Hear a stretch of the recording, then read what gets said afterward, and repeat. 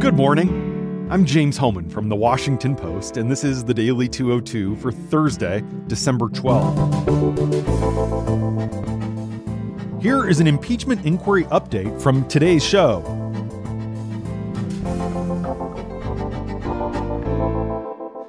The House Judiciary Committee will vote later today to advance the 2 articles of impeachment against President Trump.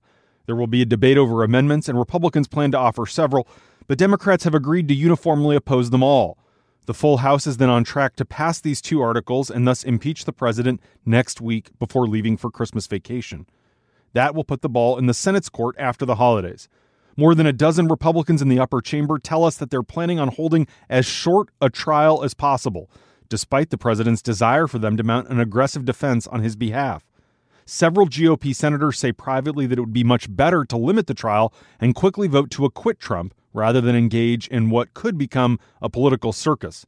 The emerging plan would provide sufficient time, possibly 2 weeks, for both the House impeachment managers and Trump's attorneys to make their arguments before a vote on the president's fate. Mitch McConnell, the Senate Majority Leader, in particular wants a quick, clean trial to minimize political distractions in an election year during which Republicans will be working to protect their slim majority. The tension now is over whether to allow witnesses who could turn the trial into a more contentious affair.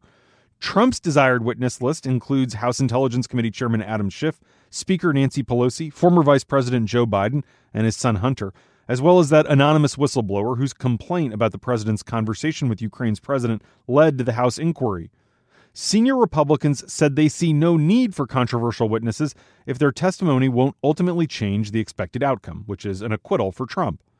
McConnell's not sure Republicans have enough votes to only call Trump's preferred list of witnesses.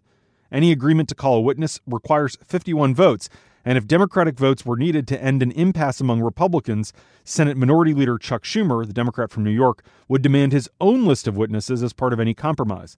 McConnell believes this would mean that Vice President Pence and top White House aides, including Mick Mulvaney, the acting chief of staff, would be compelled to testify, which McConnell sees as deeply potentially damaging for the president. Pence yesterday rejected a request by House Democrats to declassify details from a September call that he had with Volodymyr Zelensky, the Ukrainian president. Schiff says the information, which he's reviewed, is pertinent to Trump's wrongdoing, and that's why the White House is trying to cover it up.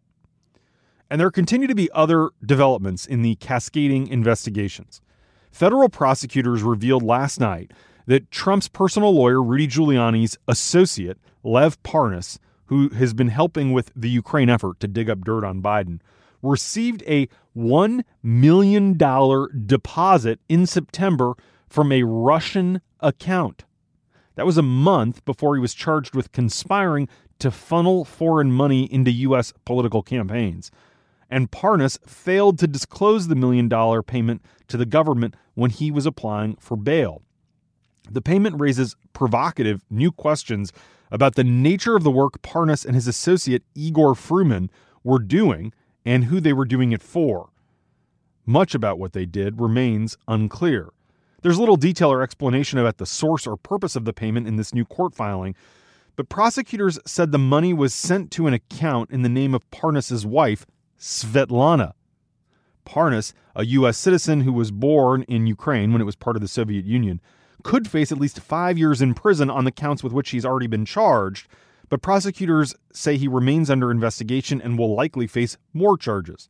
Parnas and Fruman are also accused of using an unnamed Russian national as the source of funds for political donations to curry favor with state and federal officials in the U.S. to start a retail marijuana business. The government didn't say whether the same Russian was the source of the $1 million payment in September. Thanks for listening. I'm James Hohmann. If you want to hear full episodes, find The Daily 202 wherever you get your podcasts.